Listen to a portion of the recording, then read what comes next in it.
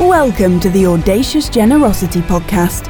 Here we celebrate giving without the pressure to give. Audacious generosity is where God is the giver and giving depends on what God puts into your hands. Now, here's your host, Kevin White. Hello, this is Kevin. It is Tuesday, February the 16th, 2021, and I welcome you to your weekly dose of audacious generosity where God is the giver and giving depends on what God puts into your hands. I want to give a huge shout out to our newest listeners in the USA, India, Thailand, Pakistan, Lithuania, South Korea, Iran, the Alan Islands. Hey, I genuinely appreciate each and every subscriber and reviewer to the show. On today's show, I'm going to be sharing with you about my journey of finding freedom in Christ. I'm going to share excerpts of an interview with Lohman for the Addiction, Freedom, and Faith podcast. Rob skillfully helped me share my story of finding freedom in Christ. You'll want to catch the entire interview on Addiction, Freedom, and Faith podcast. Here's a few excerpts. And I know you and I both love stories, right? So Can you give us a couple stories of people that went on the mission trip with you that stand out, whose lives were just radically changed? Yeah. I think of Becky, who used to be an exotic dancer that went with us, and she's gone 3 times with Global Hope India over to India, and I watched her really transform. On her first trip, she was definitely a support member of her team and a great value to the team and a great blessing to the people that she was put in front of. But by her 3rd trip, she really had become a leader. And that 3rd trip was actually in the red light district of Mumbai. And watching this former exotic dancer in the U.S. stand there in the filthy streets of a red light district in Mumbai and to say, "You are valuable to God," was just, you can't describe that. You can't put a value on that. But she knew something that a lot of the visitors that we've taken to that very same experience hadn't really seen. And just that sense of feeling trapped and hopeless and helpless in a lifestyle like that. The women didn't choose to be there. They maybe made some bad choices that put them there, but no one educated them that this is what it's going to look like 10 years from now. Do you want to go do this? It was just little by little, and now they're there doing this business in order to survive and feed their children and to send money back to their families in the villages and things like that. Becky really understood what these women, the war in their minds, in their thoughts, in their sense of value and worth, and was able to speak into that. And that was much a healing for Becky as it was for the women that she spoke to. Just really seeing her go full circle in that prison, if you will, that the women were living in. I think of David, who has struggled with chemical addiction, doing unimaginable quantities of drugs, and then went into a rehabilitation program and really became sober and dry for the first time in his adult life. And within 2 weeks was on a mission trip to northeast India and was in a high school with a spoken English team. And he had every opportunity to sit back and just help them with their English and call it a day and say, I've done my humanitarian good deed and I've been the good Samaritan of life during this mission trip. But he took courage and made himself vulnerable and told his story.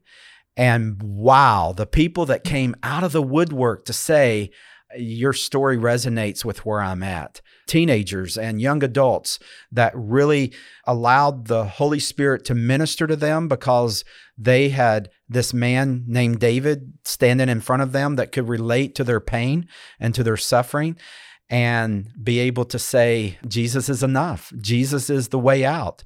And it doesn't necessarily mean it's going to be a lightning bolt experience, but if you'll walk with him, you will get freedom from this. And to see their confidence soar, but to also see that become a radical healing factor in David, who has the same temptations. He was coming back to America that was going to face the same temptations. I'm pretty convinced it was that mission trip that changed him giving in to those temptations, to him finding freedom from those temptations, because he had a level of accountability. Is he going to go back and just be a hypocrite to all these students that he had shared Christ with? Or is he going to rise up above the temptations? And I think he found a higher purpose for living. And it really gave him a means of escape to go another year sober, another year dry. And he's doing great today. And I'm sure that mission trip experience was one of God's healing factors in his life. Well, and all that started because you had the fortitude to say, God's calling me in this direction to do what you did. And because you follow what God put on your heart to get where you are, you provide these opportunities. If you never would have done that, David and Becky never would have had the experiences they just had. But because you stepped into your calling and provided opportunity for other people, you're changing lives all over the world just from that. Mm. Well, by the grace of God, he's really shown me the power of availability. You know, we want to measure our potential for success by our ability. And here I am, this broken kid from Sunshine, North Carolina. If I'm really honest with you, I went to Sunshine Elementary School. There is a rural community in Rutherford County of North Carolina called Sunshine. So here's this broken kid from Sunshine, North Carolina that God is using 8,000 miles away over in the country of India. And it really had nothing to do with my ability. The only way that it was even possible is that I gave God my availability. And I remember in 1998, a man stood up in church and said, I've been called to lead a pastor's conference in India. I want everyone to pray that another man will go with me as a prayer partner. And I sensed God say, you're the one. And I was in a very broken season. I had just been fired from a church that I'd planted for 3 years. I worked my butt off for this church, and then they released me as their pastor, but it was necessary, not because of embezzlement of funds, and there was no sexual impropriety or anything. It was just, I was a workaholic for God, out of control. And they loved me enough to just say, something's got to change here. And the only way that they saw the best opportunity for change was to say, we don't want you to be our pastor anymore. That hurt me bad. And 2 months later, I'm flying 8,000 miles away over to India. But that Sunday that God said, you are to go, I just was so broken. I just said, okay, you provide the funds and I'll go. Because I knew I had no money and that seemed like a very expensive endeavor. But God provided and I went, and God used India to change my life. We go on a mission trip thinking we're going to do some good for people. I'm pretty confident that God put me in front of a mission trip to change me. And I just continued to give him that availability even to today. Yeah, I hear a second book in the works, The Power of Availability. Yeah, let's do it. Yeah, right. That sounds like a great write title. that one together. Yes. When the red light district in Mumbai, India closed due to COVID-19, it was a true answer to prayer. Unfortunately, the women who were forced into commercial sex work were left abandoned with no means to feed their children. This Valentine's Day, we invite you to share the love of Jesus with vulnerable women by giving them a month of groceries. Your generosity not only blesses the women, but allows the church to make Christ known. $25 provides groceries for a whole month. Give now at globalhopeindia.org/grocery. That's globalhopeindia.org/grocery. Happy Valentine's Day. Kevin's new book, Audacious Generosity, was an instant international bestseller on Amazon. Audacious Generosity is now available worldwide on Amazon in paperback, hardback, ebook and audiobook. You'll find the Audacious Generosity ebook on Apple Books, Kindle, Google Play, and all the popular online ebook stores. The Audacious Generosity audiobook was recorded by Kevin himself, and reviewers are loving it. The audiobook can be found online in over 40 audiobook stores worldwide, including Audible, Apple, Google, and more. Buy Audacious Generosity for yourself. Gift it to your family and friends for the holidays. Discover why Audacious Generosity was an instant bestseller. Audacious Generosity is all about you enjoying a living relationship with God that's fueled by courage, characterized by freedom, and overflowing with audacious generosity. Get your copy today.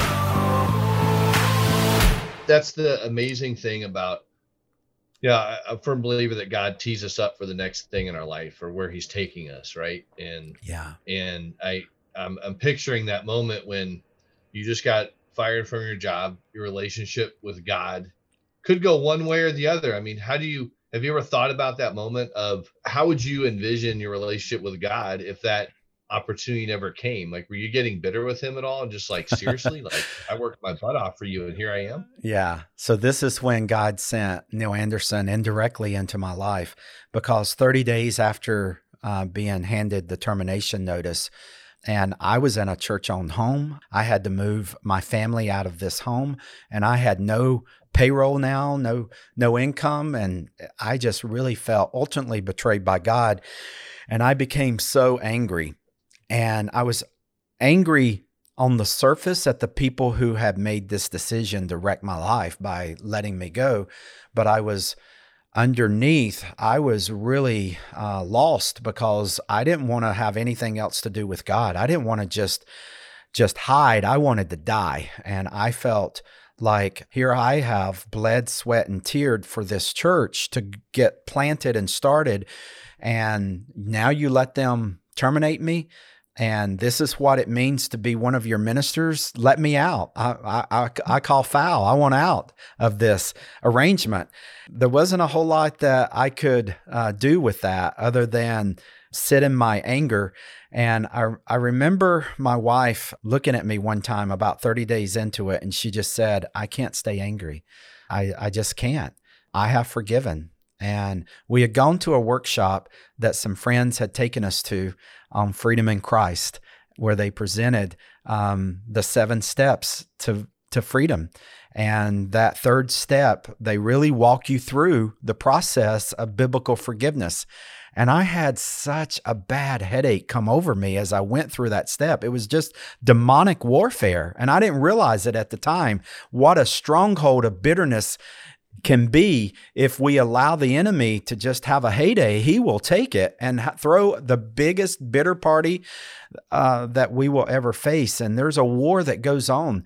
But when you start biblically forgiving people the way that God has forgiven you, I went into that time of prayer 2 weeks later. So that workshop we went to, I came back with a major headache. I shut down emotionally and mentally, spiritually, dug my heels in basically to my anger. And then my wife said, I can't stay bitter. And she had forgiven. And I'm like, well, good for you. I wish God would do something for me. And then 2 weeks later, met with them privately. And they just kept asking me, who are you to not forgive yourself? I mean, because really, I went into that time of prayer with my friends and I wrote down 40 names of people that I sensed the Holy Spirit led me to forgive. 37 of them were with this church. But the 3 that were most impactful was myself, my father, and false expectations I had raised up toward God about this sense of betrayal. And as I forgave my dad for screaming at me as a small child, you'll never amount to anything. And then I forgave myself for things that I'd felt so guilty and shameful for. And then I released God of false expectations raised up toward him.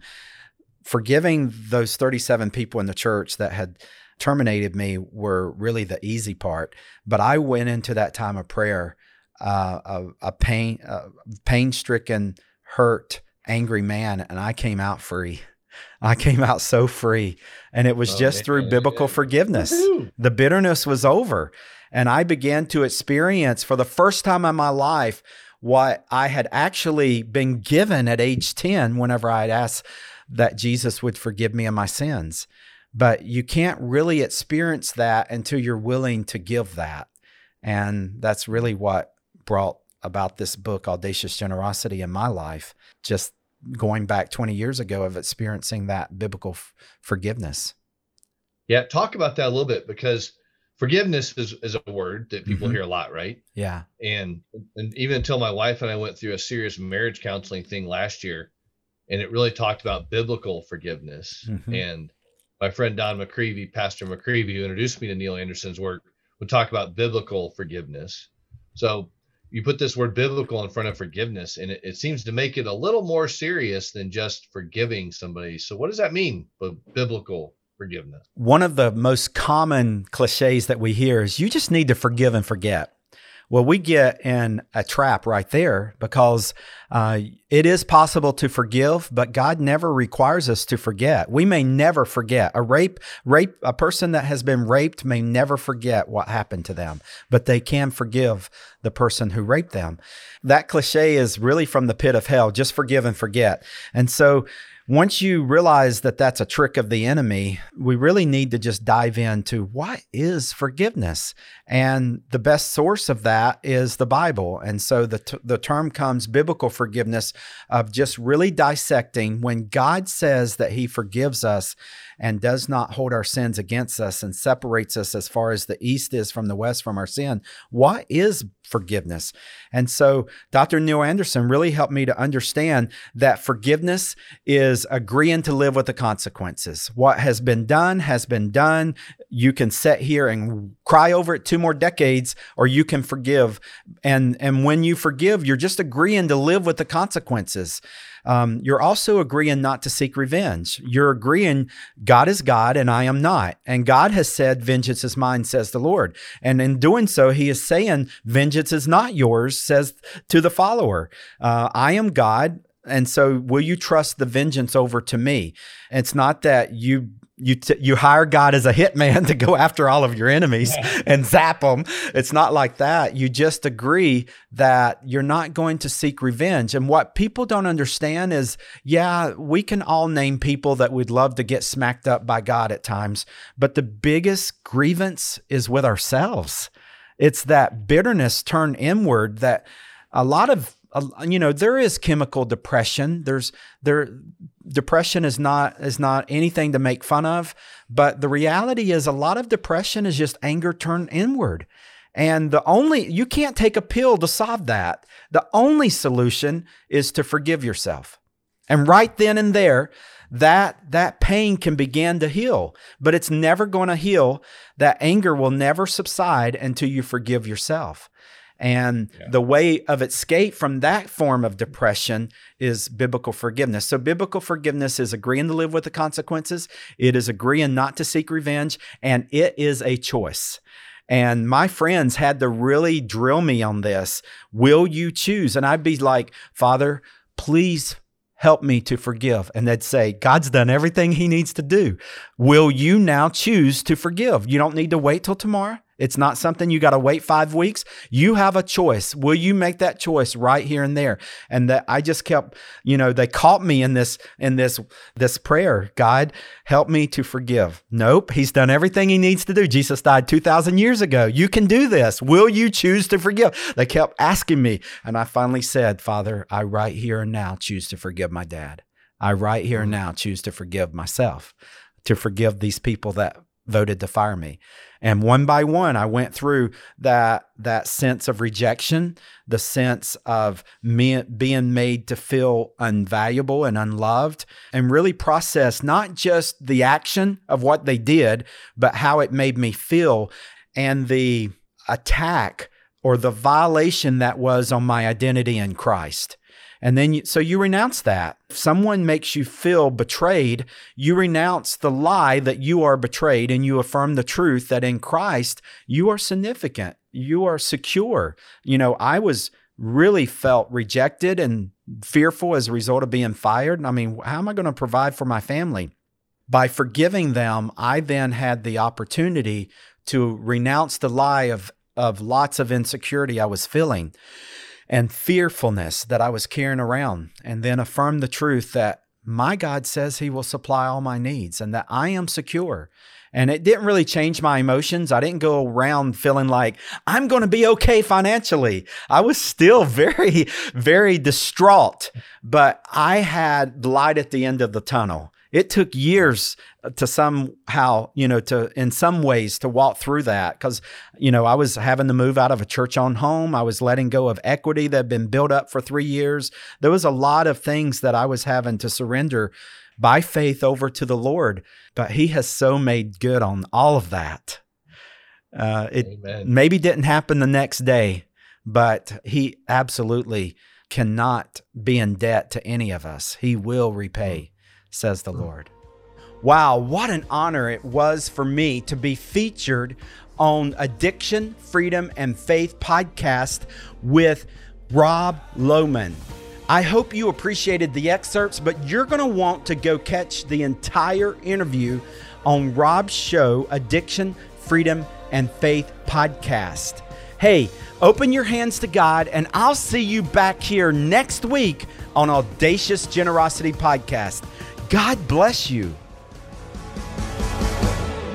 And that's a wrap.